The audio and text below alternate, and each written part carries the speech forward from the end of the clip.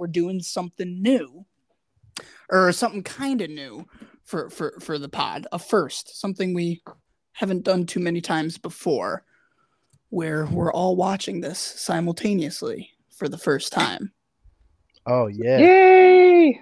So yeah. want to let that be known while also doing something that we don't do enough of that we should as well, which is we need to plug what we do in life immediately, which is our band called Lurking Class, in which we slay rock and roll. And we're going to direct you. Woo. Yeah. Joey does the little guitar thingies and stuff. But I'd like to direct everybody.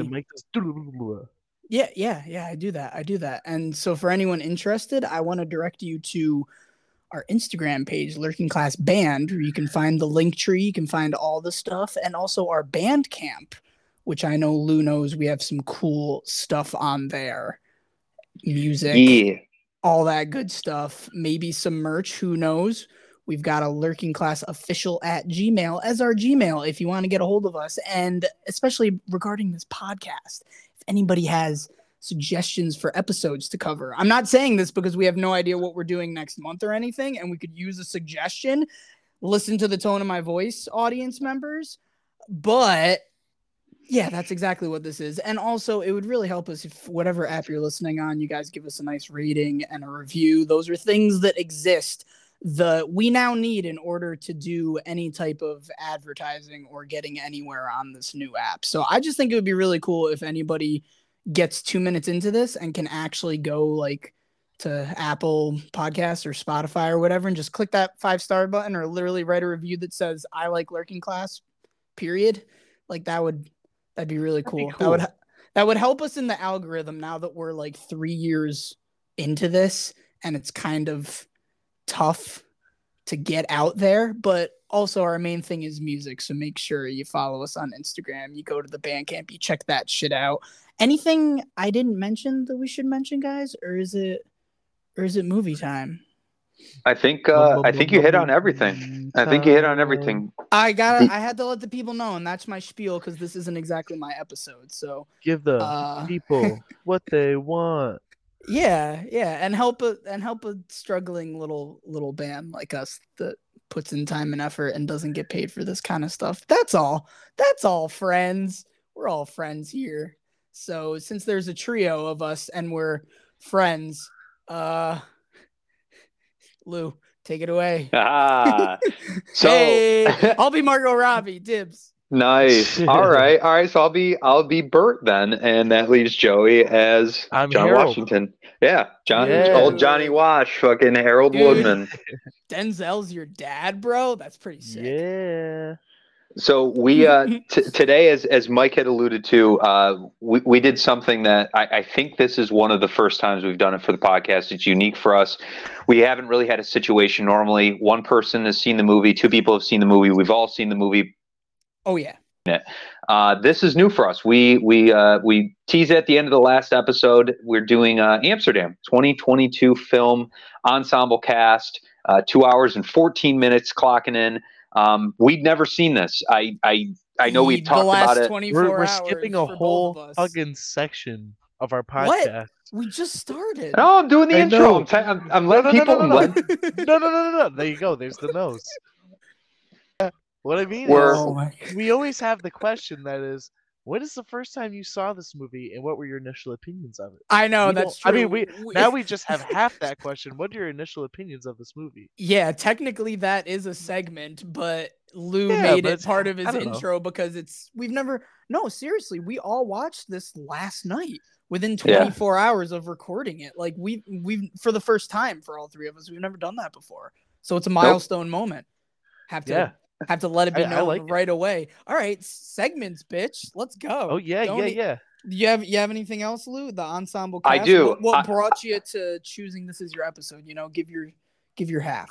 So I'll give my whole. My whole is yours. So I was drawn to this movie initially when I had seen the trailers for it. I love this era, pre-World War II, post World War One. Movies in this totally. Mm-hmm. I find that fascinating, and I do like ensemble cast movies. And speaking of the ensemble cast, just in general, Christian Bale, Chris Rock, I mean, Christ, fucking Michael Myers poking his head in, weird little fucking eyebrows. Very shagadelic, baby. I'm just drawn to this type of stuff, mystery, intrigue, film noir type detective work, whatever. Same here. Same here.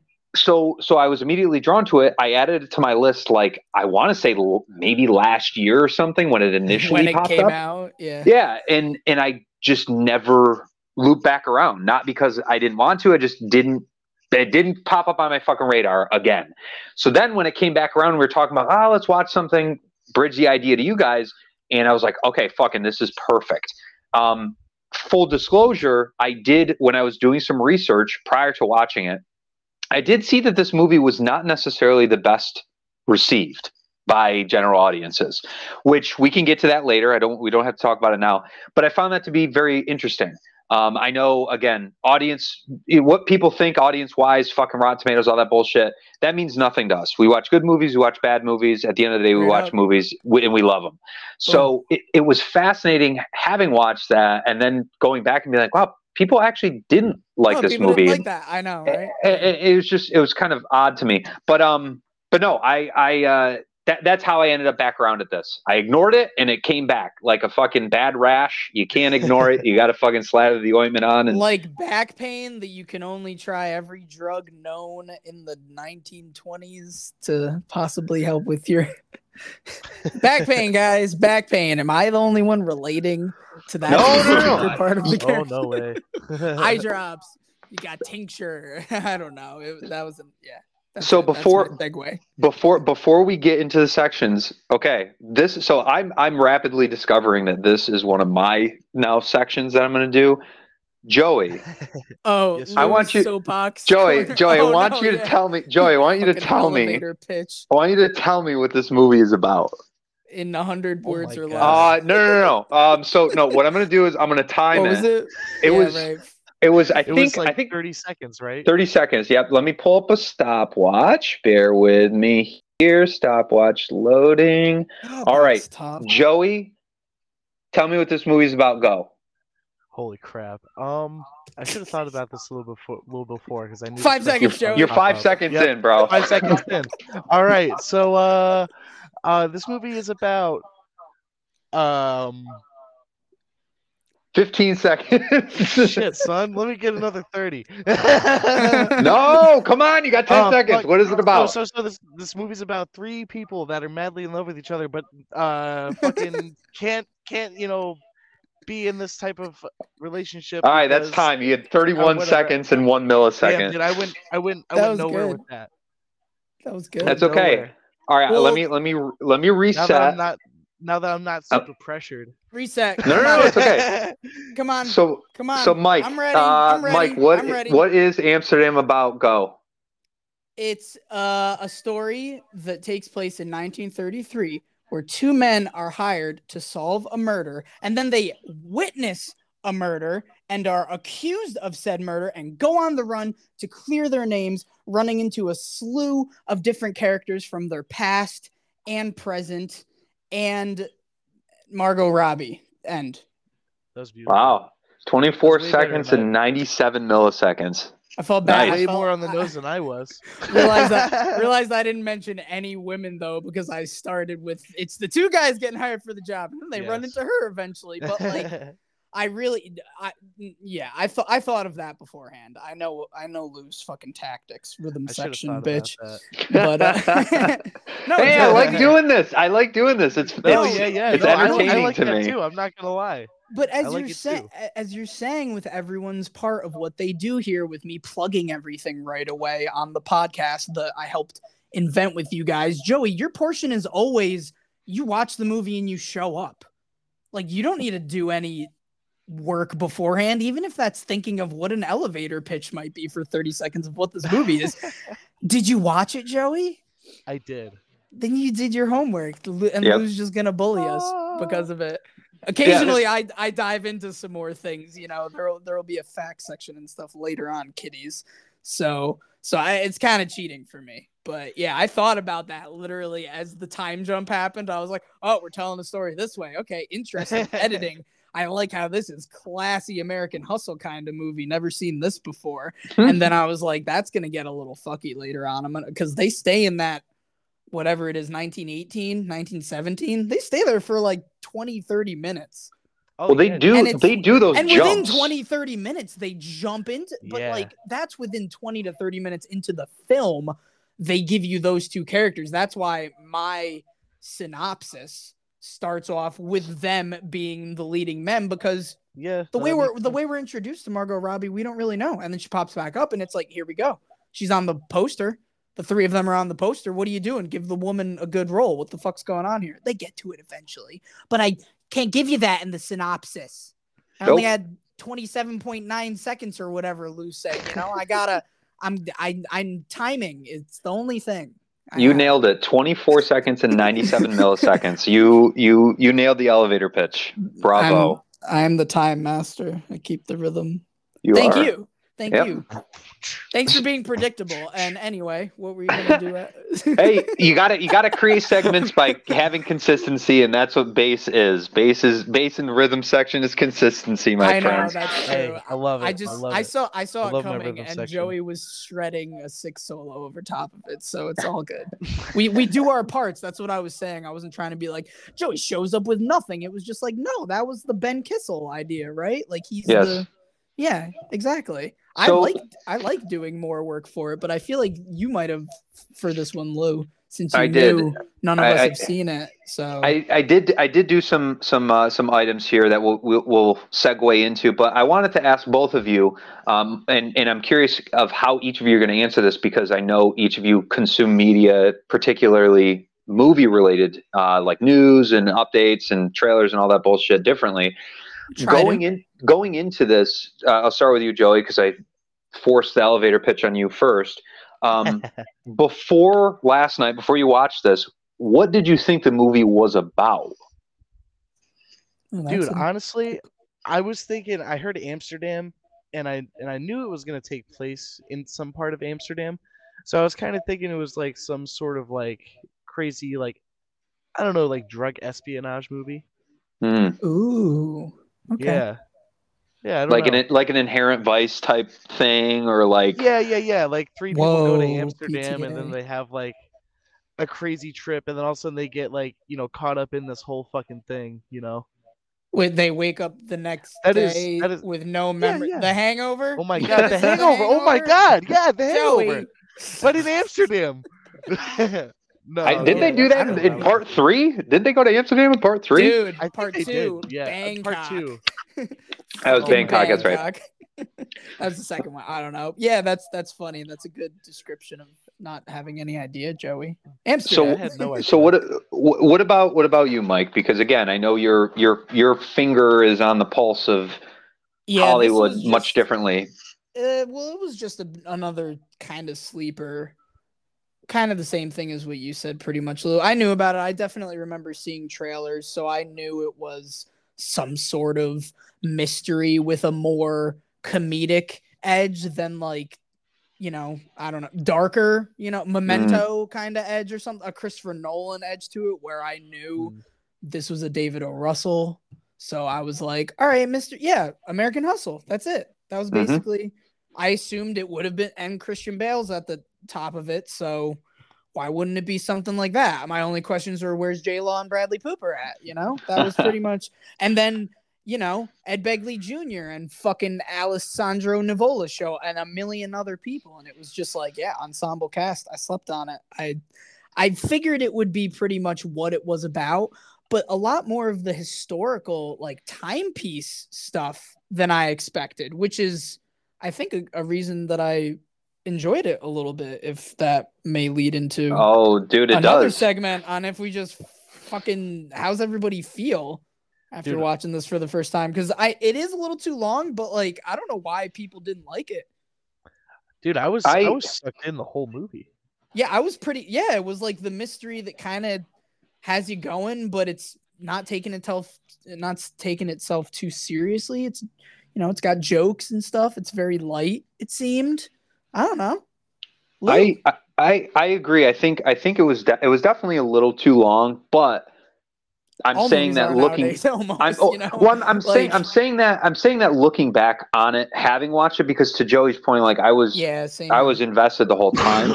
Yeah, I did not notice because it's really, what'd you say, 2 minutes or 2 hours and 14 minutes? Yeah, yep. So nowadays there's 10 minutes of credits, so it's really just over 2 hours. It's not that bad, especially in the last few years. Is becoming way too long. It seems like that's my issue. Is like I would say everything is so. Unless it's a 90-minute movie, but I did not think about it while watching it. I kind of clicked on it when I knew it was ending and was like, oh shit, yeah, it says like 10 minutes left. Fuck, this movie's over. No, they did it. It really sits in that sweet spot. I love, like, I don't know if you guys have watched like Babylon Berlin, which is a German show that takes place roughly in the same time period, post World War One, pre World War Two, and they actually talk a lot about in that movie vets that come back from the war and they're dealing with just pain because modern medicine is nil at that point. And they talk about kind of the rise and, early like painkiller medicine. And they also have, it's funny because there was a lot of similarities between the tinctures and how people were taking eye drops and shit like that. Like a lot of this is grounded in historical stuff. Yeah, that's true. Yeah. And specifically that group that was behind trying to push like, a political agenda and essentially overthrow elements of the Constitution, the White House, a lot of those things I know at the very end, but that whole time I'm like, yeah, this actually happened. There were agents within our, there was a good chunk of stuff there that was like, this shit is taken from fact. Yes. And then legitimately the movie ends and you got that side by side with De Niro that was like, oh, cool. I love that. So that testimony is very interesting too, because there was definitely a concerted effort to shift more into an openly totalitarian style of government and rule. Thing. I know when you're hearing that in the movie, though, you're literally like, how does anybody think this is gonna work? Because I don't know, just in the 2000s here, that's all. Yeah, right. Well, it's crazy because they learning specifically about this in high school when we first did. It's just like these guys are idiots. Yeah, we're 90 years removed from it though. Well, it's crazy because I like that they addressed it directly in the movie, where it's like, those fellas in Italy and Germany, they know how to get things done, and of course you have the people. I know that was exactly. You have the heads of industry at the time pushing for that. The only way that things get done is if you have somebody that's decisive and can make those decisions on the spot, and they are authoritarian in how they present these things. So it was cool to see that because, we still deal with that to this day. Individuals who are like, no, there just needs to be one person that says this is the way it is, and you just fall in line, right? So it was cool to see them pay. I don't even want to say pay homage because, fuck those thinkers, but it's acknowledging that it happened because it did fucking happen. And it was key individuals of our industries, titans of industry. And that's even more sobering because now with the fucking power of the lobby and all that bullshit, you have companies that can essentially bribe politicians in the open to pass legislature that benefits them. So it's like, how far removed are we from being in an oligarchy where you have corporations that essentially run the government? Because that's what lobbying is. It's legal bribery. And it's the kind of stuff I watch movies to forget about that it's happening. I know, and I digress. I'll fucking back off from that. But it was, but I will say I liked the balance of the not like LOL, but the clever comedy. The intrigue and all that shit. And seeing Timothy Oliphant with like fucking dirty teeth is arguably one of the funniest fucking things ever. It's like, motherfucker, your teeth weren't that dirty on fucking Deadwood, and you were a gross not a gross motherfucker, but everyone was dirty in the Wild West. It's just funny to see him. It's step up. Called him Ugly Font. This is what I was. Timothy Ugly Font. Timmy Ugly Font. But yes, no, I walking away from it, I thoroughly enjoyed it, and aside from again the length, I think it was a fantastic fucking watch. I mean, at the end of the day, like you mentioned too, and I'm sorry I'm like fucking meandering here, but you mentioned the flashbacks and how it's like, all right, half an hour in, let's rewind, dude. They did that like twice. They did that whole thing like twice. They did it pretty lengthily the first time, right in when the movie starts. That's why I was surprised. But then, yeah, they jump. Yeah, because then they explained essentially the whole Amsterdam portion as well. They showing dead Ed Begley and living Ed Begley back and forth. They like that. Dead Ed, or I believe as he was nicknamed Silent But Still Bill. That is a name right there, right? He says Silent But Still Bill, and then they roll him in and he drops like his suitcase and the flowers, and it was just like, all right, that's good, like pretty dark but still light enough comedy. Okay. Yeah. So which of outside of the big three, the pact, right? Outside of Margot, Christian, and John, what were some of your favorite like supporting characters? Because there was a ton of them to choose from. Joey, what were some of the folks that stood out to you, and why they make an impression on you? Whenever Michael Shannon's in something, man.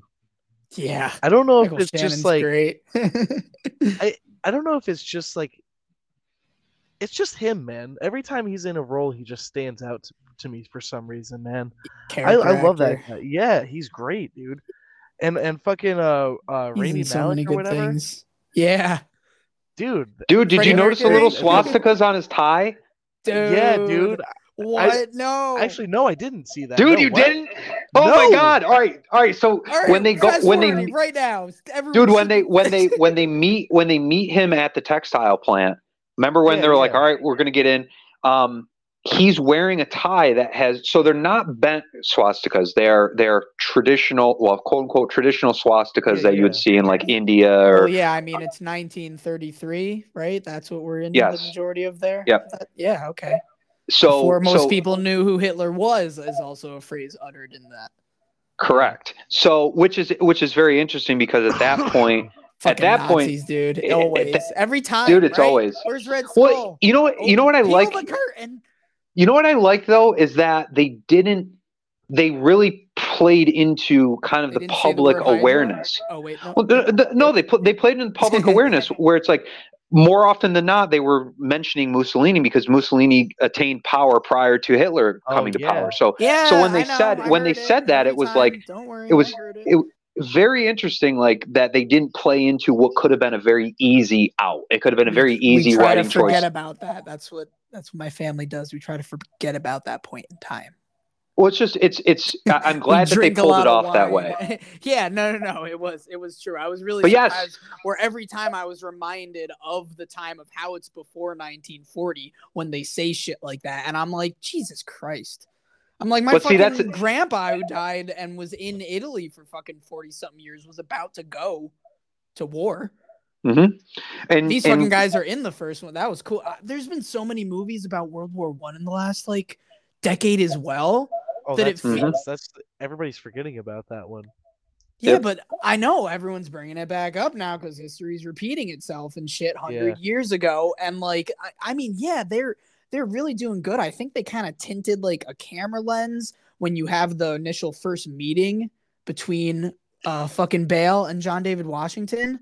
It definitely has like yes, this is 10 years in the past, you know, like the Better Call Saul kind of intro shit. It's like, hey, it's black and white, so you know it's not now. Wink, wink. They always have to have this like filter of shit on World War I movies just to remind you of how much everything sucked. Yes. I think, indecisive opinions, ladies and gentlemen. None of this is fact. It's our opinions. I don't know. What is it with that lens? Is it all the same cinematographer? It might be. Tune into the fact section.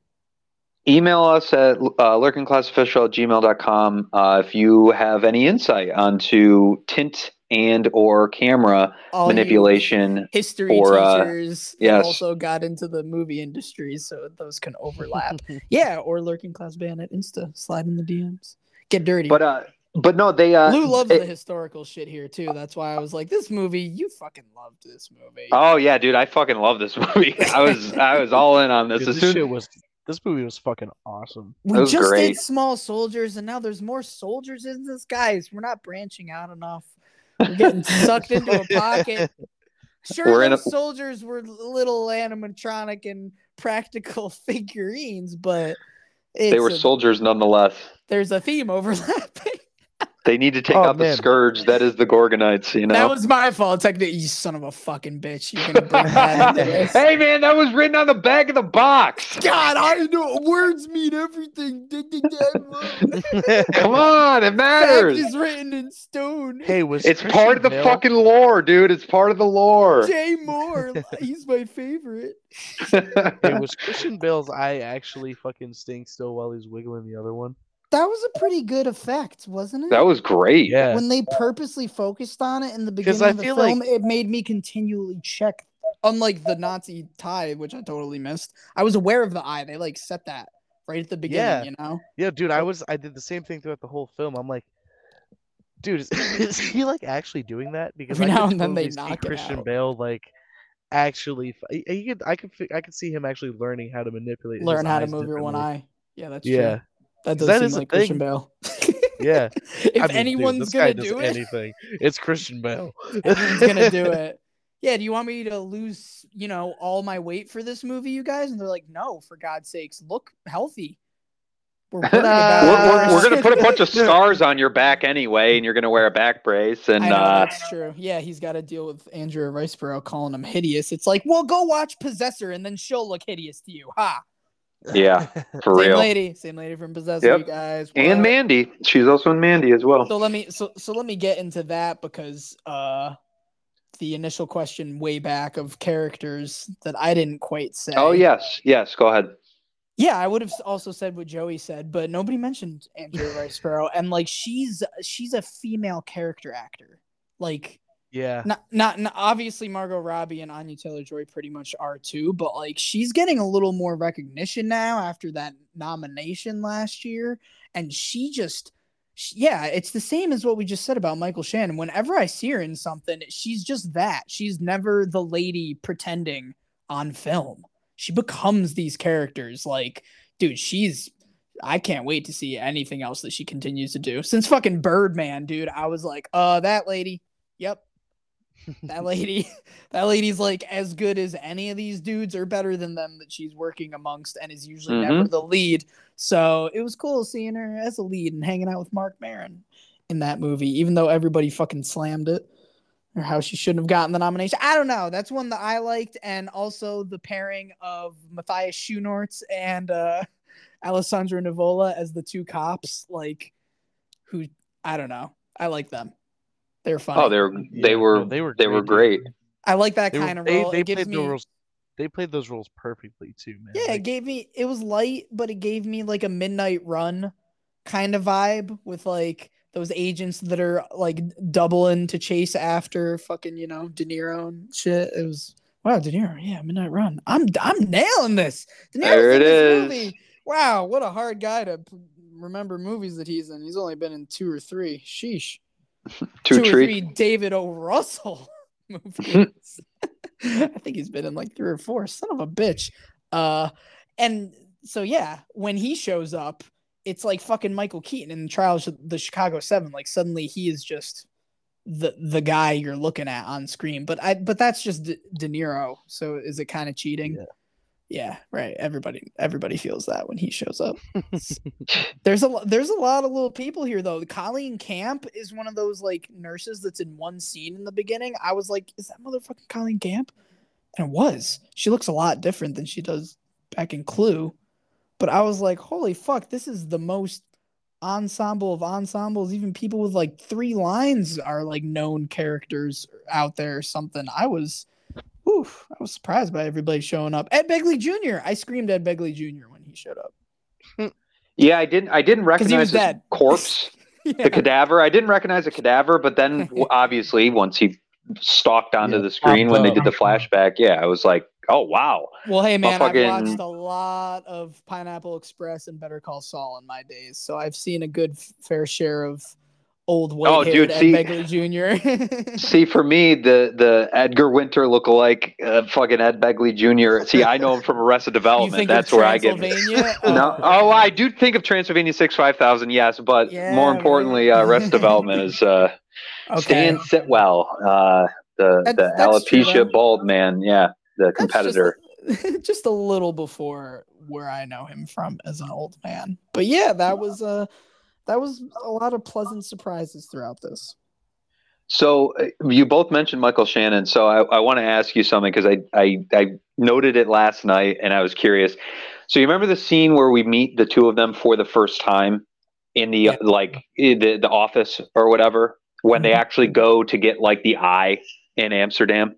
Yeah, they have the glass and stuff or whatever. Yes. Right. Yeah. So you meet the two of them, and you remember that sequence where they go over and they're talking about the birds, the stuffed birds.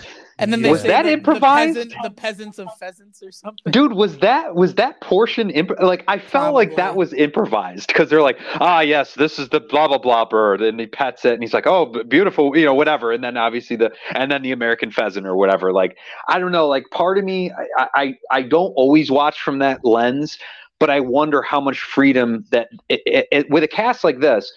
And it's like, all right, we're gonna be funny. It's not fucking laugh out loud, but it's giggle, clever humor. I wonder how much jurisdiction that some of these actors, especially when you have both Mike Myers and Michael Shannon on screen together, bouncing off each other. Oh yeah, honestly, I could see them having some pretty free reign with some of the lines because all these guys know. I mean, everybody in this movie knows how to fucking act. You know what I mean? Like they could just get away with that shit. Right. That's why I was just naming as many people as I could because it was like even these small players are like big players from their time or just taking this movie to be amongst everyone else. Yeah, he's in like fucking like he's like in like 3.5 scenes or something like that. You know what I mean? He wasn't naked. He didn't show up naked the first time we saw him. He didn't fall out of the sky, man. I know, right? Ladies and gentlemen, episode fucking 18 or whatever of the podcast. Yeah, something like that. Yeah, I mean, another dude that just pops up in a ton of shit. Once we do the Longest Yard remake, we'll get more into it. Good old Caretaker. That sounds amazing. It's a great one. It's one of my. I like that Adam Sandler one. That's one of my all-time favorite movies. I love that shit. But he is not in this too much and pretty much plays a version of himself or Rufus. Always fighting for the black man, which I like. But that's why I wanted to mention a lot of the other people as well because we kind of know he was probably hired for that role because it's what he does. Mm-hmm. One of his things. He's still great, but yeah, everybody can act the fuck out of this on here, and I was really surprised with how much it was actually reminding me of Flirting with Disaster, like David O. Russell's first or second film. All these characters just jumping in and out with Crooked Tooth Ben Stiller holding it all together somehow. It really is that level of like quirky but somewhat serious subjects are being tackled or, real subjects, I guess, whatever, truthful, factual, historical. One of those cinnamon sticks. Something like that. I don't know. What question were we on again? Who are we? we're still just talking about Where like this cast. Yeah. Something about Michael Shannon, I think. How he's really good. I don't know. He didn't bring his knives out to this one, so we'll have to give General Zod another. Yeah, all right. I quit. That's it. He was. Hey, speaking of people from the DC movie universe. Oh boy. There's only like 4 other people in this film that have also been a part of those. So that's kind of like there's a lot of overlapping with people here. I think there's people that were even in Oppenheimer, which is kind of like what? Big movies. Big deal. So as far as the plot was concerned, yeah, we did our segments. Let's do it. Let's run down this 2 hours here. So I'm trying to think of the best way to approach this. I will say I really enjoyed basically the lead up until present day. The whole backstory, the flashback, explaining how they all met each other. I thought it was very interesting. Again, talking about there's elements where they talk about not only like racism and fascism and all this stuff, but those regiments in the First World War that were made up of primarily African American troops being forced to wear French uniforms because soldiers didn't want them to know that they were American or whatever, ashamed to be serving with them. All of these different things, like that whole sequence was great because it set the tone for everything moving ahead. You understood why, Harold Woodman, was as close with Bert, because Bert was like, no, fucking A, I'm going to lead these men. And I love that quote that they had where he's like, what did he say? He's like, what is he? He's like, he's like, I'll keep you alive. And he's like, I'll make sure you don't get shot or you don't die. Yeah, or you don't get killed. Yeah. They basically say the same things, but kind of different back to each other while shaking hands beautifully. Yeah, it was great. A beautiful, touching moment. It was. And it sets up also, I felt like, for continuing in the present where Harold's always saying, like, we got to clear our names. I'm going to go to jail for this. Like, he's a little more aware of his situation. If him and a white man are accused, he's just like, even though he's my friend, he's going to get out of it somehow, which really does establish more of their friendship of how Bert does not back down at all to make sure that they can both clear their names. He's 100% like, I'm fucked too, dude. That's what I think. I think that's why, Howard continually is like reiterating that he's gonna go to jail. He's the attorney, he knows he's the black man, the times, that's how it was. It really does set that. And racism is a big theme in movies, guys. Dude, especially with the white lady. Well, how scary was that sequence when Taylor Swift gets pushed under the vehicle and gets run over? How crazy is it that that's how scenes used to play out? They did it. I saw him. Like, and then there's no police. The police literally has to walk up into the scene. Dude, motherfuckers are pulling guns. Yeah, dude. That's insane, dude. Nobody sees anything, man. No, nobody knows what happens. It's just who's ever word. There's no cameras. Exactly. And I know that they like alluded to that. Remember, he's like, what did Chris Rock say? He's like, what the fuck was it? Like, I'd rather kill five white men than one white woman or whatever, because a black man's going to jail or whatever. Like, it's something like that. It's just I don't know. The way that they kind of portrayed that, and look, none of us were alive during that time frame, but I think they captured the essence of that. It's just, I don't know, fucking fascinating to me. Same thing, opinions, indecisive or not, that's just, I felt like it set up a really good dynamic too, of knowing that they're both gonna fight for each other. They really are friends. And then when it gets Margot Robbie involved in it, they're all in love, kind of, with what Joey said in his 10 seconds that he got something came from. That was his whole thing. It's a beautiful relationship that those three have, man. Especially when Christian Bale, the one not, fucking either of them in the trio, basically says, this is the most important relationship I have, and I'm recognizing that. And Margot Robbie's just like, yeah, us too. And then fucks John David Washington. That was funny. It was cute though. That's what I was thinking. Like, wow, if the guy not even like platonically involved realizes there's something there. Yeah. You can have platonic loves and stuff like that, between three people. It happens. Other movies have explored crazier topics, you guys. Yes, they have. That is definitely true. This one's all based in reality, motherfuckers. I also really like I like the idea of the pact, where it centers around these three people and it shows like true friendship, and I don't know, I think it's special. You look at a time frame when you didn't have cell phones, people weren't as directly connected as they were, and it's like, you can reach me via telephone if I'm at home, and you got to call overseas and talk to a fucking switchboard operator. You can write a letter. That I live in fucking New Jersey this whole time, actually. Exactly. Like that happens back then, kids. It's just, I don't know, that to me it's special. Like nowadays I feel like, and even in our, like, when we were growing up, all three of us, it's like we slowly saw this like rise to like, all right, now people have cell phones, and now people, the internet is now a thing on your cell phones, and now social media. It's like, I don't know, there's something kind of innocent about that time frame in a lot of ways, because it's like the people are the people that you either work with, you make an effort to stay in touch. It's still that way now, but like even more so then. You know what I mean? Like that, and It to was see that tougher, companionship, yeah, it's just, I don't know. I like that. It warmed the old heart a little bit, you know? No, that's I'm just like, because we smoke so much pot. I know, but it was really funny because you were just like that one family. You literally said that one Family Guy, and Lou's just like, I'm gonna have a field day with this. Yep, that's actually exactly what went through my head. This is also our dynamic after every show that we smoke too much weed at, and Lou drives us home, while me and Joey are equally as stupid as this. This is But now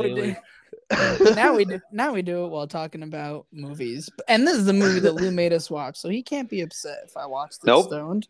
I still understood it. Nope. I feel like it wasn't fucking awesome, man. It wasn't a lot to be left up to interpretation, you know. They explain everything. It's not that kind of mystery of super duper thinking about it afterwards.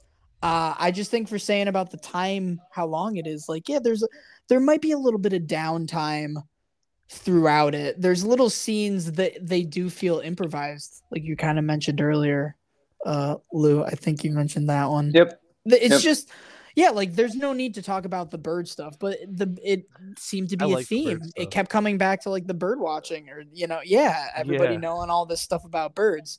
It was really funny because Christian Bale every single time has a very nonchalant, just like, I don't know what any of those words mean anyway, and like gets out of the situation every time somebody says it. I found that very amusing, but I can see maybe where it could have been edited down a little more. But if it takes out some of that freedom to make it organic, you know, in the improvisation, then I'm happy you made me watch this. You brought it back. I'm glad. I would recommend this. When I went on Letterboxd, I think it was might have been under average of like a 2.2 or something, or might have been right at 2.5. Yeah, 2.5. I can't remember what the ratings are for 2 to 3 stars out of 5 on Letterboxd, mind you. So everyone's saying it's average or a little less than average, and I'm just like, I probably would give it a 3.5 or 4, which is probably what I gave American Hustle. I'd probably definitely give this slightly. I'd say like 4.2. I'd say the opposite. Like slightly above average. If you want, they do the 5 on here so that people can treat it like hundreds, and then they'll give their certain score between 100, like it's Rotten Tomatoes. But then you just set your overall as the closest, 4.5 to 5, whatever. Basically, a lot of people like to really dive in and be like, I'm gonna rate this one an 88, but it's gonna say 3.5 star. You're like, I don't. Yeah. No. Yeah.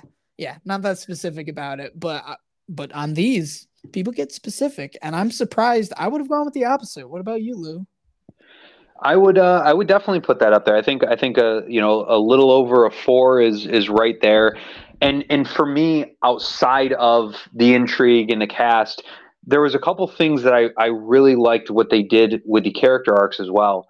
In particular, I really appreciated the struggle that Christian Bale was having with his marriage, but also how he was treating the marriage, where it was more, at one point, I think Andrea Riseborough asks, like, did you marry me or did you marry my family and their connection? Yes. Dude, and there's that struggle, like, is this more of a convenience? And then he actually has a connection with Zoe Saldana, like that. Yeah. I really like to see the deeper ends of these different characters, not to mention what Margot Robbie and John Washington, that whole dynamic of dealing with racism abound, but real elements. And it was very well done. It was very well crafted because you could see his struggles with it as well. Like at one point when they're still before the pact broke, I guess, more or less, in Amsterdam, they were just like, well, you can stay here. He's like, I gotta go home to New York. I got a wife, He was there for a couple years. That's what he said. Just like, but it's, you could, for a couple years. I was like, holy fuck. you could really see even at that point in time, because at that point, I don't know how long they were married. I know they alluded that he had gotten his scholarship handed to him from her father or whatever for medical school. So we don't, you don't really know when exactly that was. Maybe they did it in a flashback. But the point that I'm getting at is he had been married for up until X amount of time for that point. And even then you could see that kind of like inner struggle. And I liked how they talked about that element of things, but I also found it very clever where Margot Robbie, when they were all together still, they were talking about the dream. The dream's going to be really good, but the dream's going to then get very bad because dreams repeat themselves. Yeah, they repeat themselves. I really, because we forget them.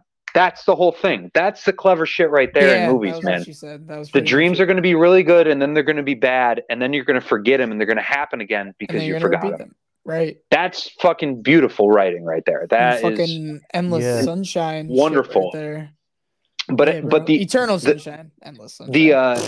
The last piece that I found also very clever is the tie-in with the birds, and I know we had mentioned that too. So I don't know if you guys caught it, but like when Mike Myers was actually explaining what the cuckoo does, and I think Michael Shannon also talked about it, but they basically wait until cuckoos wait until other birds build nests, and then they invade the nest and take it over. So they don't have to do any of the work to build their own nests. Yeah. And that was obviously like one massive fucking allegory for what was happening on the back end with these, the cabal that was attempting to take over. They're basically hijacking the influence that the general had, General Dillenbeck had over these veterans and saying, oh, let's give this speech. We're going to tell you what to say. But just give the speech. Just read the speech. You can talk about things. And I also found it great that like Christian Bale the whole time and John Washington are just like, but this is our gala, please, keep that in mind. Like this is, but what about our gala? Like it's all about their thing. Like they're just trying to do something good for the vets. You know what I mean? But it's those like little subtleties in there between like the human struggles that Christian Bale was going through to just kind of the idea of like how life itself like flows. There's good times in the dream, there's bad times in the dream, you forget it and then you repeat it. And then obviously, talking at a larger scale geopolitically as well as from a social perspective, how the cuckoo itself is a fucking menace to the animal kingdom, just like these corporations that are attempting to hijack, these veterans that have been jaded or taken advantage of, not treated properly, whatever. Let's overthrow the fucking White House. You know what I mean? Like that to me is clever outside of the intrigue of the cast, of the mystery and all that shit too. Like that interweaves itself. And that's why for me, it's like, I would rate it again in that little over 4, because there's all those other subtle things that they worked into it. It's a straightforward movie. As you said, Mike, it's very straightforward. There's not a lot to guess. No mystery. That's, oh, what the fuck happened there? But how they kind of curtail all these other elements of the crew and these other supporting things that make it, I don't know, I thought it was great. Fucking great movie. Don't want to rush right into it, but one might say the underlying theme. Ooh. That's what you're getting at.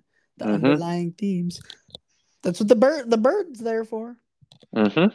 And with his wife, I really liked somebody brought up the phrase eventually. It was like, do you choose them or do you need them? Yes. And that was just like huge. A human moment, of that. Huge. Of bringing it back to that. I think that's always been a really big thing that would get me sucked into like feeling for movies and characters throughout my life. Movies have always done that though, where they add like the like overly human elements of then when like something happens or there's a redemption, you start like fucking crying for this fictional character or whatever. It was really nice that there was that thrown in, at least with his character, especially if not with the main 3 in general. Mm-hmm. Like painting a picture of these are fictional characters, but could be real people. Mm-hmm. Basically. Well, and that's actually a good segue. So I don't know if you guys have any other items about the fucking movie, but you mentioned kind of these real characters. I obviously was over the moon when they started talking about the business plot and how that, was an actual thing that had occurred in the States. having waded in the conspiratorial waters since Loose Change and when InfoWars was still moderately cool post 9/11, pre fucking Donald Trump, I'm not unfamiliar with what they were talking about in Smedley Butler's like testimony and stuff. So I want to talk to you guys a little bit about that. So you'll give me my history fucking pedestal for a moment, my soapbox. But I want to see if you guys have any other things you wanted to. I want to see if you guys want to plug anything else about like this movie before I segue into that. Yeah, no, there's so much going on still under there and on top of the plot and everything that you were saying that it's just I wanted to make sure we got if we recommend it and liked it or not and the rating and whatnot. 100%. Yeah, you know, because there's things that are just watch it and get there. Watch for the tie, just like I was. Nope. Yeah. Well, you know, what I'm saying. So get on your soapbox if you're let's ready. Let's just say I can't wait for my second. Yeah. Ooh, that's a good thing with Joey because we know his third one is usually when he falls asleep. Yes. But then that doesn't determine if it's good or not. It's how tired and stoned Joey is. That's it. Always. That's the underlying theme. So check this out, guys. So pretty much that is the underlying theme. Joey needs 3 watches in order to successfully watch a movie once. Is that correct, Joey? You fell asleep at The Quick and the Dead, and you were just like, I liked it though, but it was really late, and I was just like, okay, it's okay, pal. Yeah, but sometimes I watch movies at such like random ass times too, where it's like, why did I put this on now? Yeah. You try it though, or you're like planning to go to sleep to it, like I'll finish it tomorrow. That's what you said you do with them, so like that's okay. Especially if it's not the first time. When you fall asleep the first time during it is when we're like, Joey didn't like it, guys. The third time, fuck it, you know everything. Yeah, fuck it. I've seen it 2 times before. I'm watching it my second time right now. Yeah, I know. Like the tie, dude. Like the tie. When does the tie happen again? There's so many ties. So that happens. That happens when they go. I think the costume design's the one like BAFTA nomination or something because it's like, yeah, you made this look like then. Sure, everyone's wearing shit. Anyway, go on, Lou. No, so that scene in particular is when they go. Like, yeah. They go and see Rami Malek actually at his company. And he's there with Anya Taylor-Joy, and they're actually talking about like, oh, I need to go see the general. It's that moment right there when they're talking about it. Is it when they have the pictures covered up? Yes, correct. They're in that like, what is it, a green room or green tile room or whatever. God, but yeah, the Germans. Anyway, it's crazy. And it jumped right out to me. Like I saw it immediately. I'm like, holy shit! I was like, he's one of them. I was like, all right, he's a bad guy. He's part of this you definitely caught on. All right, because that was literally going to be the last thing I was going to ask was if you saw who was really going to be behind it. I guess if you knew it was going to be him. As soon as I saw that, I was like, yep, 100%. He's a fucking badass motherfucker, dumb piece of shit. Like not good, not badass, cool. Right, I got you. Yeah, not cool. The opposite, actually. In fact. But he's a bad asshole. They set up a crew of different people, kind of, you know, the 2 mics and like the cops, maybe even. I don't know. So surprised me, anywho. So I will. I'll give you. I didn't see the tie. Fuck me. Got it. It's those little details, man. Those little details. Damn it, David O. Russell. So check this out. So I'll give you the brief, well, moderately brief, like historical thing. So the idea of General Dylan Beck, which is Robert De Niro's character, that was actually based, as we saw at the very end, Smedley Butler. And essentially what Smedley Butler had alleged to be part of was what was termed as like the business plot or the Wall Street pushed, which the Wall Street pushed is, you know, kind of based after the beer hall pushed, which was a moment that Hitler had tried to basically overthrow the country in a beer hall in Germany, was thrown in jail, and then he wrote fucking Mein Kampf, and all the rest is fucking history. Anyway, Smedley Butler was allegedly approached by the Connecticut American Legion commander, Gerald McGuire. And McGuire had said to Smedley Butler, look, we've got a ton of these American influencers who have $50 million to spend to organize a coup to overthrow Roosevelt. The idea was that Smedley Butler, because he was a retired general, very, very well known with the troops, loved, he was going to essentially marshal these veterans to act as the muscle for the coup. And there was going to be about 500,000 people. And apparently McGuire had traveled to both Germany and Italy to study the ways that those two dictators, Mussolini and Hitler, had come to power. And he saw the use of like paramilitary and military groups that assisted them, specifically former veterans from World War I. Obviously, in Germany, you had the brown shirts, the SA, the stormtroopers, and then in Italy, you had the black shirts. And apparently, the members of this cabal here in the United States, there were members of the DuPont Corporation, some executives from the DuPont Corporation, former Democratic presidential candidates, John Davis and Al Smith, folks from the J.P. Morgan Banking Company, Grayson Smith, who was a director of Goodyear Tire, Anaconda Copper, and Bethlehem Steel. Obviously, all of those people said, no, we were not part of this. But this motherfucker, General Smedley, went and testified and said this is what was going on behind the fucking scenes. Motherfuckers were trying to use ex-military folks, pull at those heartstrings, use me as the figurehead to be like, we need to make a change. Shit is not right now. And that fucking happened. So, and that was downplayed in the media. It was a big fucking hoax. No one fucking believed it happened. And then, of course, more information came out and it was like, holy fuck. We were on the brink of fucking complete and utter destruction at the hands of these fucking business owners, and we doubted him, and it obviously never came to fruition. It had to be done in other covert ways, i.e. what I was screaming about, fucking legalized lobbying earlier. But yeah, the business plot, man, that shit fucking happened. That's wild. That's the how do you say it, noir, that's the noir edge of this, the crux, or whatever, seriously. You know, that's the underlying stuff there that you might not get full deep detail on from just watching the movie, which Lou has clearly. And think about this too. Think about this. So that Butler had claimed that he was part of this plot when he testified in 1933, which is when this movie took place. So our director and writers were taking a lot more literal historical themes than I think maybe some people even thought. It's like, no, this is actually to a T. We're explaining a much larger thing that America almost fucking teetered on the brink of during this time frame, and we're going to put it in this movie with it's just fucking Chinatown. Wow, like dude, Casablanca, right? That's fucking. That's honestly fucking like. That's like The Nice Guys. Yes. Yeah. Okay. Yeah. There you go. There you go. Oh shit. Yeah. There you go. I was like, wait, what's one that everyone can understand?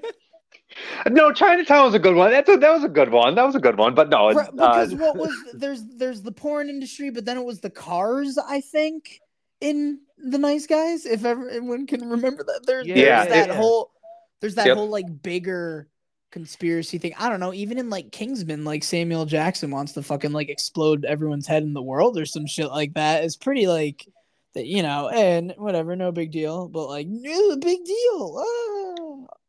Well, it just goes to show you that it's like these forgotten. So I don't even want to say forgotten parts of history, because, like I said, this is like as far as like conspiracy theory type thought. Even though that word's been perverted now to where it's like fucking an untouchable thing, unfortunately, because you can't fucking question any of the official narrative nowadays. This idea of specifically this business plot, that's like mainstay. People like, yeah, that fucking happened and nobody talks about it. And it's like, no, that's fucking serious. That's a serious fucking thing, man. Like these heads of these corporations wanted to overthrow the government and install a fucking dictator. Like that's absolutely wild to me. But yeah, look it up. Allow this. Look, check it out. This check it out. Book. It was the Merriam-Webster. The thing is, Lou's looking at Cliff Notes right now. Nope. I prepared something for this. I prepared something because Cliff Notes version. That's true.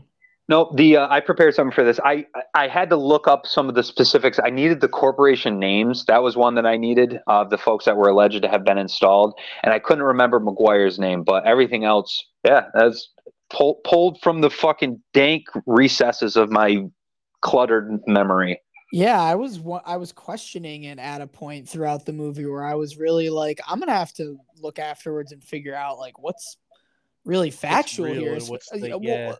Well, especially they open with the like whatever the words are in the very opening of just like these events might have happened or Oh something yeah, to that yeah, yeah. extent, It right? was like some of this actually happened or whatever. It Yeah, was something like that, right? yeah, and so I'm like, motherfucker, just like with the eyeball in the beginning, they set me up. So then I'm thinking, trying to find that the whole time.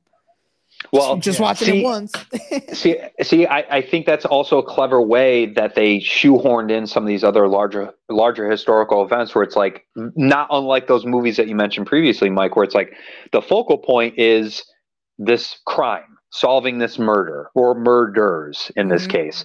When in actuality, it's like, no, there's a larger picture here. The fucking cuckoo is trying to invade the fucking nest. It always You know what I starts with mean? a murder, so then it almost is like a whodunit in a way. I feel like the way they're presenting the characters, minus like a Hercule Poirot investigation, segment with each person. It's kind. I don't know what would be like the genre to describe it. Really, like Dude, I just think mystery comedy, because yeah, you do have mystery to say comedy, that it's Yeah, comedy. that Yeah, looks pretty right. good. film Simple noir. enough. Yeah, film noir. I Exactly. mean, The noir yeah. element that you just laid down there, basically, that's where I'm like, that's always like a tertiary or whatever the fucking fourthiary thing would be, like genre name when discussing The Nice Guys, for example. I'd be like, no, it's like a buddy action comedy noir. That's what I mean. Mm-hmm. Got to say buddy action comedy stuff first. You got to let that, yeah. That's what This sells one, it. that's what sells it. You got to sell it. I don't know what would be selling this one here. That's why I was like, look at what Lou's saying. If we recommend this to people, if they're fucking history buff, especially with the time period, like they're gonna love it probably. Oh yeah. Doesn't matter what, they're gonna know what's probably factual or not mostly, and then maybe have to check a couple things, just like Lou Dog, or you're Mm-hmm. gonna not know fucking any of it like me, and then be set up like motherfucker. Now I gotta know. And I don't even care too So much about the historical stuff, but in movies, I'm interested. I'm intrigued. Tell me a good story, basically. Distract me. so for those two, and that's the other thing too with Butler. Which this did. It was good. Butler. Oh, Jimmy that's the other Butler. thing. That's the other thing with Smedley Butler is Smedley Butler. he Robert De predated Niro. Eisenhower as far as being like he basically went on to be completely like against war. And I know that obviously we had Eisenhower became president after he served in the armed forces. He warned us about the military industrial complex. The idea of constantly perpetuating wars because it stimulates the economy. But check out Butler's book. I read it back in high school. It's called War's Racket. That's a very interesting read for anybody who's interested in that. But And he I know was I like the mentioned, general, yeah, like Robert De Niro. He did yeah, generaling. yeah. He did generaling. Generally he did stuff. Yeah, Generally, okay. he did stuff. And also, I know I mentioned it at the top. If you like this time period, highly recommend. I know I mentioned it. I believe it's on Netflix. It's called Babylon Berlin. It is all in German, but it's an interesting look at post World War One, pre World War Two Germany. And there's a lot of different elements that are also kind of in line because they mention it even in the movie too. Like, oh, the medication they have in Germany is incredible when they're doing the eye drops and shit. Like, yeah, they said there's Zurich. yep. I So yeah, remember being like, "What is that? I want to know now." And then he's just like, "Oh, there it is, right away." And I was like, "Heh." so check out Babylon Berlin. Let me That's a check. great show. And then obviously Peaky Blinders also takes place in that same time frame as well. Speaking of fucking Anya Taylor Joy, but Ooh, yeah, I'm sure she just she's in borrowed that show. wardrobe. Oh. I'm sure she just borrowed wardrobe for what she wore in fucking Peaky Blinders. But Jesus, yeah, so that's she was in that, and fucking Oppenheimer himself was in that. Damn, bro. so yeah, that's The my overlaps, that's the my layers. soapbox. That's my soapbox. Hey, we'll Nice. take it down for you now. History corner, right? I think is what you referred to in one of the previous episodes, Mike. Lou's history corner. Oh yeah, I that like might have that. been one. That might have been the one of the older ones. The soapbox corner was something else you did recently that might have had a different edge to it. Yeah. That's I mean, I could talk about Hollow Earth if you I don't wanted even me. tell people when you do Hollow Earth. I don't even mention it. It just happens Amsterdam organically, is and Hollow we're Earth. all. Yeah, we didn't see America any is fucking regular kangaroos Earth. carrying Elvis and JFK around though. no Bubba Hotep in this. I don't know. Well, you already did your thing, so you can't do Hollow Earth. I No, am you kind of can't do curious another how he one. would do it though. You son of a bitch. Trying to not make this episode 2 hours, guys. No, I'm just kidding. That would take 2 minutes at most, even if you wanted to. I do But have. he's leading into I his have one real question. shit, the factual stuff. All right, what is it? Is Amsterdam itself Hollow Earth? I mean, it could be one of those portals. I know during wartime. I know during wartime it's traditionally like a neutral zone, not like unlike Switzerland and stuff like that. So Yeah. it was occupied though by the Germans. So during World War II, so I could see them utilizing that as a portal to access Hollow Earth. And then again, we talked about Iron Sky 2. That actually explores the elements of Hollow Earth and or the continued Nazi dominance of the planet, but from underneath. So there are some things there. I could see it as being a potential portal. Yes, to answer your question, Joey. Oh, right on. Think about it, man. There's fucking people ride bikes everywhere. There's fucking big ass windmills out there at their fucking airport. Clogs, bro. Like it's clogs. Okay, I'm wooden shoes, man. Wooden clogs. Yeah, traditional. Jesus. That Dutch. Yeah. Well, that's all factual stuff. Mm-hmm. For that is. everyone that's wondering. Facts. And that's a song by the Vandals, but more importantly, a section on our podcast as well. Because there's other fun things we haven't mentioned yet besides Lou's History Corner. Woo! Which I still can't. Maybe like Platoon. God, I don't know, dude. You might have been right. Somebody about tell that. us. Yeah, please. LurkingClassOfficial@gmail.com or LurkingClassBand on Instagram. Let us know. I don't have enough time to look back because I'm editing these new ones right now to be out. So there's a lot going on. We do things. We play music in the meantime as well. But yes. Some facts that maybe weren't mentioned that I found was just it was almost going to be titled Canterbury Glass. Ooh. I like Amsterdam. I like Amsterdam better, but that would also have worked. 100%. I like Amsterdam as well, but then you have to find out that actually nothing is filmed in Amsterdam. Oh. Whoa. Where are they filming in fucking Burbank? Yeah. It's either that or fucking like Canada, you know? It says LA. Really? Okay. Wow. Nice. It's not too crazy. I was definitely like, I'm gonna have to find film locations. Woo! Didn't really do that. None of it was shot in Amsterdam. No, really. And I got as usual, set my sources that I kind of missed at the top. Most of this is just some stuff on IMDb, or there was a little YouTube like 10 facts kind of like Entertainment Tonight style thing that like had quotes and pictures and videos and whatever. So I was like, all right, these seem like they could be legit. So just in case it's not actually 100% a fact in the fact section, remind you of that, and that our podcast is called In the Slice of Opinions, and it's opinion based. Go fuck yourself.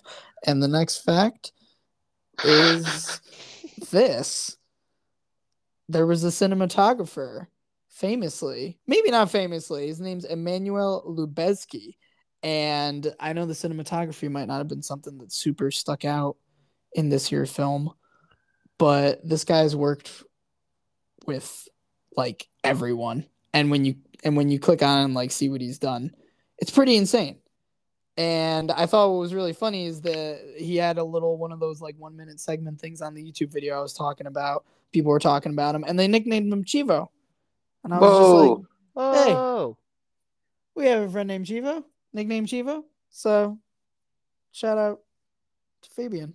Are you a cinematographer? Actually, no. This guy most notably did some Coen Brothers stuff. Known for doing a couple Alejandro Inarritu movies. Ever heard of Birdman or The Revenant, you guys? Hi-oh. Yeah, he's also done a couple Alfonso Cuarón movies, not Harry Potter and the Prisoner of Azkaban. I know you guys are thinking about that right away. No, Children of Men and Gravity, and then some Terrence Malick stuff, some Tim Burton. Like he's done some things, done some stuff. Nicknamed Chivo. Seemed pretty cool when I was like, who's on the crew like behind this? We don't, dove into fucking Stan Winston in deep detail not long ago and legendary Aardman Studios. So I'm like kind of stuck in the, what are the effects and stuff on this? And then it's just like, nah, nothing about the eyeball. It's just, okay. It's just an eyeball. Just an eyeball. He was a Christian Bale method actor. I don't know. What I do know is that Christian Bale, pretty swiftly into starting filming, refused to talk to Chris Rock on set. We all wonder what the drama is behind that, right? There must be a drama leaking from this fucking taint of Hollywood. No, it was because apparently Chris Rock is just making Christian Bale laugh so much. Okay, that's pretty awesome. And Christian Bale is still going method basically to dive into this character. And he basically says once he knows somebody like they never met before, really, once he knows somebody on set like that, he's like, I can't focus. I lose the character too easily. And he's just one of those guys, I don't think he's an asshole about it, but he's dedicated to his craft beyond like most people. Yeah, so I get it. And he wasn't being a dick about it. It's just really funny because everything I saw mentioning this phrases it to make it seem like there's thick drama at first, and then it's just like he was making him laugh too much. He's really funny. He would make everyone laugh though. Chris Rock, funny guy. Big surprise. Yeah, we're also surprised, but maybe not so surprised also by knowing that Mike Myers was a funny man on set. That's a cast. Oh, what? That's a fact. Who would have thought? I'm shocked by this. He's just excellent. And so he would make the whole cast laugh apparently, but one of the really funny things that was in fact improvised is that sand dance that they said. They just kind of set up like real last minute, pretty much on the spot. He was just doing that and everybody thought it was really funny because they didn't like get the context. It wasn't planned essentially. That's awesome. And he's basically in like his underwear. Yeah. if you remember it, yeah. Oh yeah. So I think we also touched on this though, but that leads into improvisations and stuff were definitely granted in this film. David O. Russell doesn't shy away from that, but there was one interview that there was a snippet from that was both of the mics together sitting behind some nice backdrop curtain thingamabobber, and they basically were like, oh yeah, we were definitely given the opportunities to just run with it, or if a scene goes somewhere to see what happens. Like David O. Russell wanted that organic feeling, especially in the dialogue. So that sounds like the bird scene, basically. Yeah. Like, dude, I didn't want to give you that right away, but I was just like, all right, well, we'll get to that fact maybe. and you did say especially that scene with those two guys, and they are the two in this clip. That's being funny. Like, out of anybody, at least they agreed, but like, oh yeah, we can improvise. And it's like, of course you two can, but were you allowed to? Oh yeah, green light, baby. That's so cool. So some other swift interesting things I believe I got here. The only ones we didn't mention are that it was kind of the budget and everything. Maybe the big deal was that this didn't make back like any money because of it was supposed to be shot in COVID times. And it got pushed, and then everything kept getting more expensive and all that hullabaloo. And so it was probably supposed to be out in 2021, but came out in 2022 in like October or November, I think. And Michael B. Jordan was originally cast in the John David Washington role. How we always talk about, could somebody else?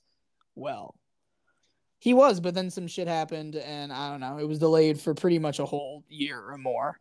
So eventually he became unavailable, and John David Washington stepped in. Yeah, John Washington killed it, dude. Yeah, he's great too, though. I was like, that's a perfect snag right there. Speaking of people overlapping with Christopher Nolan work, like, I know him from the TV show Ballers, but he did a little movie called Tenet, in case anybody heard of that one. So was the lead in it as well. Yep. So that's a big deal. Some Guy Pearce shit. I think Christian Bale was in a lead of maybe a Chris Nolan movie. Two Tree. But yeah, no. Just one. Because apparently a lot of people took paycheck bumps, and Rami Malek worked for like a 5-number salary, and Christian Bale took he usually has a 5 million or more fee, I believe, which he took under to do this movie. So something must have happened before that, like filming and all that went down with COVID. Yeah, that's what I'm thinking. Tell the story. They had to. It needed to happen. And also, I don't even know if this.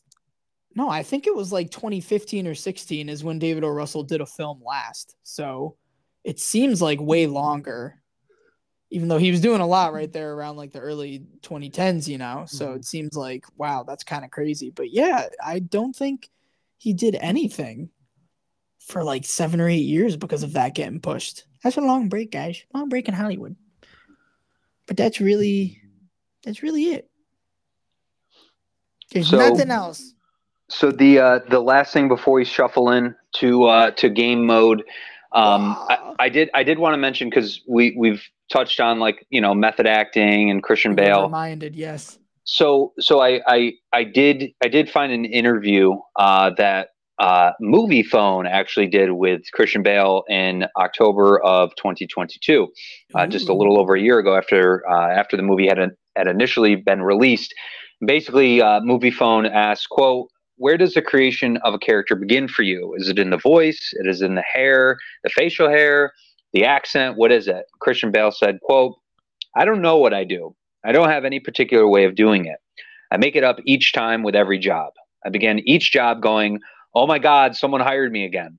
I don't even know where I'm going. I'm never really trained, so I don't really have a particular technique. People often say, oh, Bale, he's a method actor. I'm not a method actor. I would have had to train to do that. I do whatever is necessary for each and every day." Which I found was very interesting, because I also would also believe that Christian Bale is a method actor. Yeah, he's not going method, but he has a method. That's correct. What I was saying. Yeah. No. Everyone has their certain, because he wasn't being a dick about it. All the people you hear the complaints of are when Daniel Day-Lewis. Yeah, exactly. You know, and that's why it was like, no, the issue with Chris Rock is just like a funny phrasing of a fact. They totally had no problem. But yeah, he has his ways of staying in it, though. Oh yeah. I guess. I was going in that train of thought. Like, I would personally, it's like I would have kind of put Christian Bale more in that realm of being a method actor. You know what? What's the correct way of saying it then? Because even back when me and Joey were just talking about that, we were saying like how he loses weight and stuff for the role. Mainly, like his physical transformation, which would be an element of a method actor, right? Like, right. So then we really never were saying the wrong thing. He's just talking about the craft of the character and becoming the character in what you're saying. So none of us. So we all got that. That's what I was saying initially. He didn't drop 150 pounds for this role, you know. Yeah. Just or gain weight. I'm looking at you, American Vice. Hustle. I'm looking at you, Vice, and American Hustle too. Yep. A little bit there, hairpiece or something too. This one's just fancy. I don't know, wavy little hair and doing a Columbo impression, I guess. Yep. That's what I saw somewhere too. But yeah, to let the people know. Hey, Christian Bale's probably not actually an asshole, and he's just really committed actor. He's just that good. Like British. He's just that good. All these people are fucking British, though, aren't they? Like, that's just the thing over there. I think Bale is. They're like Aussies. They're just. I think Bale is.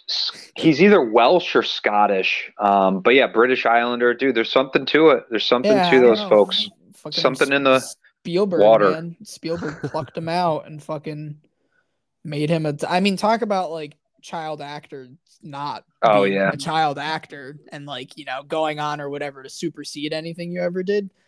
He's got to be like, I don't know, he's next to Kurt Russell from Disney fame stuff. Like, he right away was in a Steven Spielberg movie when he was like 10 years old and then just is doing this now and was Batman and was American Psycho. I don't know. He's just always kind of been at it. Even we talked, Jason Bateman had his pitfalls at times. Teen Wolf 2. Teen Wolf 2, baby. He had a rougher transition. It took some time. Christian Bale never had one. Nope. That's what's nuts. What's that early newspaper newsies? Is that what it is? Yeah. Yeah, dude. People love that shit. Dude. I do it. No, right you're going to after. play a game right now, Joey. Game. Joey, if you wanted to phrase that a better way that Lou did, how would you? It's time to play the game. No, let's play ourselves a game today. Oh shit! Yeah, I was thinking some Triple H shit, some I guess we're not the coolest band, Joey. Today. Okay. Now I agree. Now we can play. We were on the same wavelength, Mike. We were on the same wavelength. Hey, I didn't write it. I tried to do that. I tried to acknowledge somebody's fun writing there. You know, that was Lou's, but he made Joey sing it. So I. No, I was right, dude. I was right there with you. In the rhythm section, riding because you start the song and make sure you're just I'm in the right tempo. It starts right away. Yeah. It's a tough one. Just like this tough game. Oh boy, what do you got for us? I have a preliminary game, even though I know Mr. Joe won himself Leonard Maltin last week. Yeah. But you know what?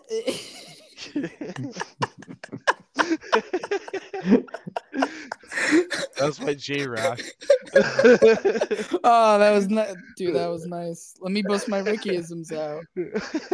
Have we done everything else? Did I mention Entourage and Steve Buscemi? Well, maybe I will. No, I'm not gonna. It's weird algorithm time, and I don't know who you guys think would be the most popular person on IMDb that was in this mess. Do you guys need me to just read out every person eligible? I don't need that.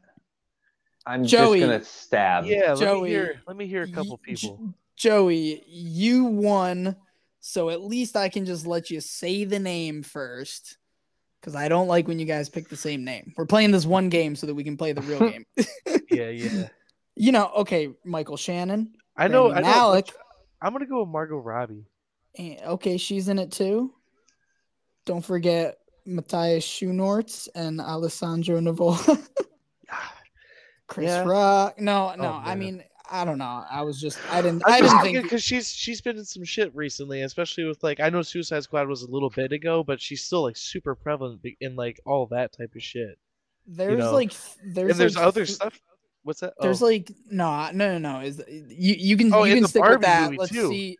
Yeah, that's true. Lou, what were you? So, hey, what's good, homie? Way too much as a Broncos fan. Way too much about fucking Travis Kelce and Taylor Swift. And Taylor Swift has now infiltrated the NFL. And I know that she put out that fucking Eras movie that made $1 trillion. Yeah. She's the biggest name in the world. I'm gonna go with Dude, with Swifty on this one because it's you can't get away from it. I'm watching a Broncos game and the Chiefs aren't even fucking playing and they still find a way to talk about her and Travis Kelce. And I get to see Pat Mahomes and fucking Travis Kelce in fucking commercials during the fucking game. So I'm gonna go with Taylor Swift. That's a pretty good one. Thursday Night Football, Taylor Swift show. I don't know about you, but Lou's feeling 22. That's a song by her. Joey, do you want to stick with Margot Robbie? Knowing what you know about everything? I mean, I don't know. It's just that's all I'm saying. You can't choose Taylor Swift now, but you know, so what I was gonna say is I felt like there would be 3 people in this that are guaranteed that it could be any of them at the top, and it's pretty much Margot Robbie, Anya Taylor-Joy, or Taylor Swift. Yeah. I was maybe Robert De Niro, but I don't really know. But are you locked in? Oh yeah, I'm I'm gonna click the button and see. We'll just do whoever's highest to the top, honestly, because I don't know. Oh, okay. Well, Margot Robbie's number one, Oh, Nice. wow. and Anya You know, Taylor-Joy I was number kind of really thinking after Lou said two. Taylor Swift because like she's like the biggest name in the world right now. You know what I mean? She's like the number one music artist. She's been doing like movies and Dude, other she shit. put You out know? that movie. Yeah, she put Dude, out Yeah, that's Eras exactly. Tour Yeah, that's movie. funny because yeah. she is in fact on it, but it goes from Margot Robbie to Anya Taylor-Joy down to De Niro at 3, then Christian Bale at 4, and then Taylor Swift at Huh. number 5. But you know what? That's just this movie. You know, it doesn't Yeah. Mhm. account. You Oh know, yeah. No, I know what you mean. so like Christian Bale and De Niro and Anya Taylor-Joy and Margot Robbie or whatever have something else also recently that is just over the top. Which once you said Barbie, I was like, oh yeah, Joey's right. Went and saw it with my fucking family and still totally forgot. Like, yeah, that movie was the biggest thing. Yeah, that's That thing is true. that's huge. And it is is Anya Taylor-Joy the one that's in Oppenheimer? No, somebody else was in Oppenheimer. I forget. Anywho, whoever said Margot Robbie won, that's Joey. Yeah. Which means you just get to go first in the next game. Yeah. This is when Lou calls you a Fucking scumfuck. scumbag. Dare you get this dumb game a chance right, you fuck. All right. Yeah. It's a race to the finish line in a tennis-like match. Set best 2 out of 3 of the Leonard Maltin game. We're doing it again, guys. Oh Get God. fucked. Get fucked with all these movies Wow. that you have never heard of ever. Well, This anywho, is gonna be a hard one. everyone knows how to play this. So, well, we're gonna see because remember the bidding and knowing what you can handle. Know your limits. It's a very Saw theme for some reason. Speaking of Chris Rock. Yeah, thank you. There you go. Lou, you just fucking got it. Joe, you had that one other thing tonight, but yeah. But Lou, after fucking changing a tire or whatever all night, still in the jumping a car. Why'd I say changing a tire? Dude, Thinking about Dane Cook. jumping like Vehicles. school buses. Vehicles, things, Need for Speed, Rami Malek. He had to jump a car like Hot Rod. I was just gonna say that, man. When you said jumping 5 school buses for what I was like, yep. Holy shit. There's the hot rod nod. Hey Rod, we didn't have time to reinforce the ramp. Cool. Cool. That's great. All right. Previous episodes. That's previous episodes, guys. That's great plugs. We're doing really good. The one I had wasn't even a plug before. That was terrible. That just plugged everything. Need for Speed. What am I? What am I watching? Breaking Bad? What am I thinking? Anywho, you get categories to choose from, Joey, that can help you or fuck you. Who fucking knows? All you get to do is choose this first one. And category number 1 is called Super Something. Number 2 is called Give Me That Oscar. Number 3 is called They Came from Pennsylvania. Which one would you like? Let's go with Super Something. Super something. I'm a super. I'm a something. I'm a nowhere. I'm a going. Right? But I don't care. It's a song, everybody. It's a song. While I flip to the fucking page, okay? Hey, what's super something mean? I bet that's what everybody's wondering. I know I am. It's a movie about superheroes. Woo! Whoa. Nobody saw that one coming. Nailing it with the categories, Mike. What's superheroes? I can't tell you. What do you want to get disqualified? All right. You're going to get your clues here, Joey. You're going to get your clues. As we all know, somebody from the movie that we watched at hand is probably involved. So if you feel like you don't know any superhero movies with people in this, just think for 2.5 seconds and you'll probably find it. It'll be okay, all right? your clues are that the movie is from 2008, and Leonard gives it 2 out of 4 stars. And what he has to say about it is that it's doomsday dark and palpably real, and also incredibly long. And I'm just going to clarify, it's 152 minutes. That's what he's saying is incredibly long for 2008. And it does spawn an Oscar-winning performance from this film. And the name or the number of names that Leonard lists in this cast to bid from, Joey, are 1, 2, 3, 4, 5, 6, 7, 8, 9, 10, 11, 12, 13, 14, 15, 16 names, Joey, starting with you and the number 16, where you will get the bottom of the cast list up. Let's start this bidding off. Yeah, that's how the game works. Let me 16 or lower, motherfucker. Let me pick 23, a 10. 10 to Lou. From the 10 bottom. I'll go 0. Can you do negatives? -2. Can Lou do? I'll do -3. Can he do that, Joey? Let's do -4. Can Joey do that, Lou? I'll try 5, -5. I don't know if my voice can get any higher. Can he do that? Fucking name it. Okay. All right. God damn it. This almost died. The movie is Dark Knight. Yeah. And correct title.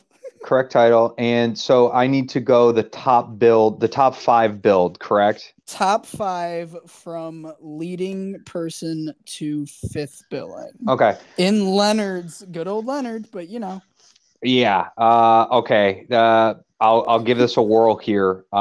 Do it. Christian Bale, Heath Ledger, Michael Caine, Morgan Freeman, Gary Oldman. Great showing. I think 3 out of 5. 3 out of 5. Oh. So let me just read it to you. Christian Bale, Heath Ledger, Aaron Eckhart, Michael Caine, Maggie Gyllenhaal, Gary Oldman, Morgan Freeman, and then we get nutty Monique Gabriella Kernan, Rondine, Cillian Murphy. I always forget how to say his name.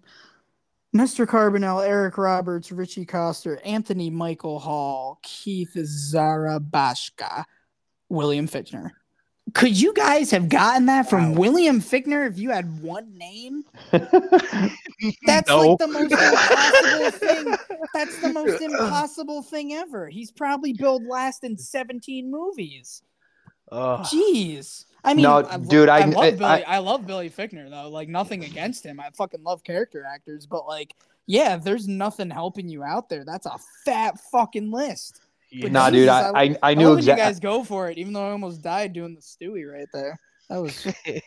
I knew exactly what movie that was. As soon as you said 2008, and you're like Oscar, and I was like, "Yep, Dark Knight." The biggest movie of the year. But exactly 2 out of 4 stars from Leonard. Maybe that's one he wants to go back to. But also, this is the same man that gives Spider-Man 2 3.5 stars and says probably the best superhero sequel to ever exist. So I digress. Leonard has his ups and I don't know, Lenny.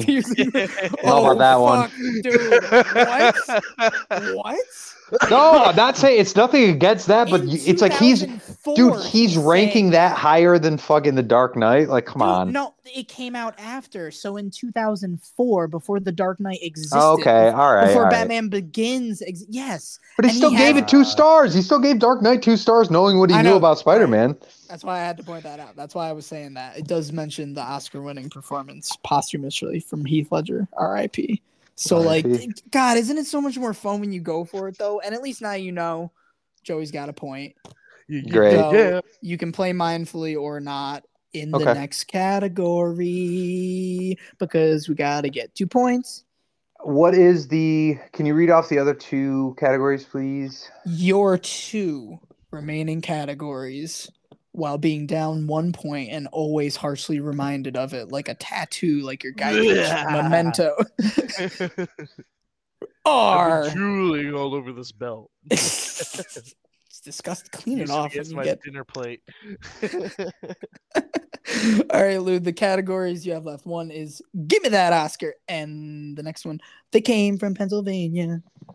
They Came from Pennsylvania. The Creatures of the Night. Something Wasn't Right. It's also a song, guys. It's also a song. But this is not about I said Pennsylvania, not Wyoming, so it's not about Teenage Bottle Rocket. It is just a movie it takes place there. But I will give you a little more something and say the city of brotherly love, even Philadelphia. Would good old Philly cakes help you in just knowing that? That's all you know right now, because I can't find the fucking page. I will find the fucking page because that's. Flipadelphia. The pages are Flipadelphia. Yes, what is the It's Always Sunny Christmas special? I don't think there's any It's Always Sunny in here, actually. That's very funny. But They Came from Pennsylvania. Yeah, movie, you've known. Like, okay, so this isn't Rocky, but you get it. Something like that. It might not be named fucking Philadelphia starring Tom Hanks. But somebody from the movie Amsterdam might be involved in this. And you ready for them fucking clues, Lou Dog? I am. So you're telling me it's not the garbage picking, field goal kicking Philadelphia phenomenon Danza? I can't dive anymore. I already gave you 2 movies out of all 75 movies in the world that it could possibly be. Don't make me name that 76 Tony Danza phenomenon for you. All right, don't. That was a Disney movie too. I'm pretty sure that was a directed fucking movie. I think directed VHS. Invincible also was, but like, oh, that wasn't straight to Tony Danza. Who's the boss in that one? I don't know. But all right, clue time for Lou time, like Blue's Clues mail time, is that this movie takes place, or no, it doesn't take place. This movie is from the year 2012, and Leonard, out of 4 stars, gives it a whopping 3.5, 3.5 for you math lovers. And what he says about this is it's bracingly intimate, unpredictable drama with comedic undertones and superb performances all around. And do I have one other thing for you? Nah, that's all you're getting. But the number of people in this movie, 1, 2, 3, 4, 5, 6, 7, 8, 9, 10, 11. We got 11 names, Lou. 11. Jesus. Starting with 11. How many can Joey name it in, or you? I'll try 5. We got 5 names from the bottom. Let's go 4. Joey wants 4, but Lou, can you do more? Or less, technically. Matt. All right, name it in 4. Oh, fuck. Can I get Joey. the description again? Yes, and then I shall read you your bottom 4 cast members, because it's a movie from 2012 where Leonard gives it 3.5 stars and says the film is bracingly intimate and it's an unpredictable drama with comedic undertones, and it features superb performances all around. And your 3 cast members of this movie from the bottom up are Shea Wiggum, Dash Mihok, Paul Herman, and John Ortiz. Bunch of dudes, Joey. What movie is this? Dude, I don't know. You can just name any movie that you know Shea Wiggum from. At the bottom again. What is this with the character guys at the bottom? Dude, Shea Wiggum's at the bottom of 400 movies that he's been in. Don't get me wrong, I love Shea Wiggum too. I love all people. Fuck. I can't even think of a movie he's in right now, to be honest with you. Fuck. Say any movie. American Hustle. Oh, well, that's a good guess. It's not right, though. Do you want to know what's right? Do you want to Yeah, I know the do. answer? I do want to know what's right. It's Silver Linings Playbook, a David O. Russell film, not American Hustle. Hi-yo. Only about 2 years before American Hustle, though. And not helping you on the supporting cast people that are supporting cast in all movies. Paul Herman, John Ortiz, Shea Wiggum. But right above that is Julia Stiles and Chris Tucker. Would that have helped? Chris Tucker's only in like 12 movies, so I feel like you have a better chance there. Nah, that wouldn't help. But maybe the people at hand you're wondering, besides just David O. Russell, who else was it? Do you guys know anything about the movie? Do you know who's in it? Yeah. Silver Linings Playbook has Bradley Cooper, speaking of which. Yeah, but who was in Amsterdam that was in this is what I was saying. Was it Zoe Saldana or whatever? No, maybe. She's not listed in the cast. Dude, Bobby D's not nuts. Margot Robbie, right? Bobby Money. Money. Robert De Niro. Oh, really? Okay. Yeah, he got nominated. Bobby Money. For supporting. Money. Bobby Money. That's pretty good. I don't get it. What's the problem? What's the problem? You talking to me? All right. Yeah, Bobby Money. Fuck, we're tied. We're gonna go. Every time I see Robert De Niro on screen, it talk about fucking jarring. My it grandfather. Says something about him, like finest performance in years or something like that. As well. Really? Yeah, after the superb performances all around, with De Niro's like highlights, De Niro's finest work in years. This is before The Irishman. I don't know. Right after Little Fockers. Little Fockers. You little fuckers are gonna make us do the third round, which is give me that Oscar. Somebody get this man an Oscar. All right. There we go. Down. There we go. All right, let me get to the page, and then everything will be revealed once I play the little fill, and then the song will start. Give me that Oscar just means something won an Oscar in this film. Somebody stop them from winning an Oscar. You can't. Put somebody in my drink. Somebody. There it is. All right, we're bouncing back to you, Joey, though. This is the last remaining category, so you didn't get to choose it, but you get to bid first. Yeah. With the clues that are the film from 2010, which Leonard gave 3 stars, is said to be 3 out of 4. Is said to be based on a true story, and it's got atmosphere to burn and showy performances.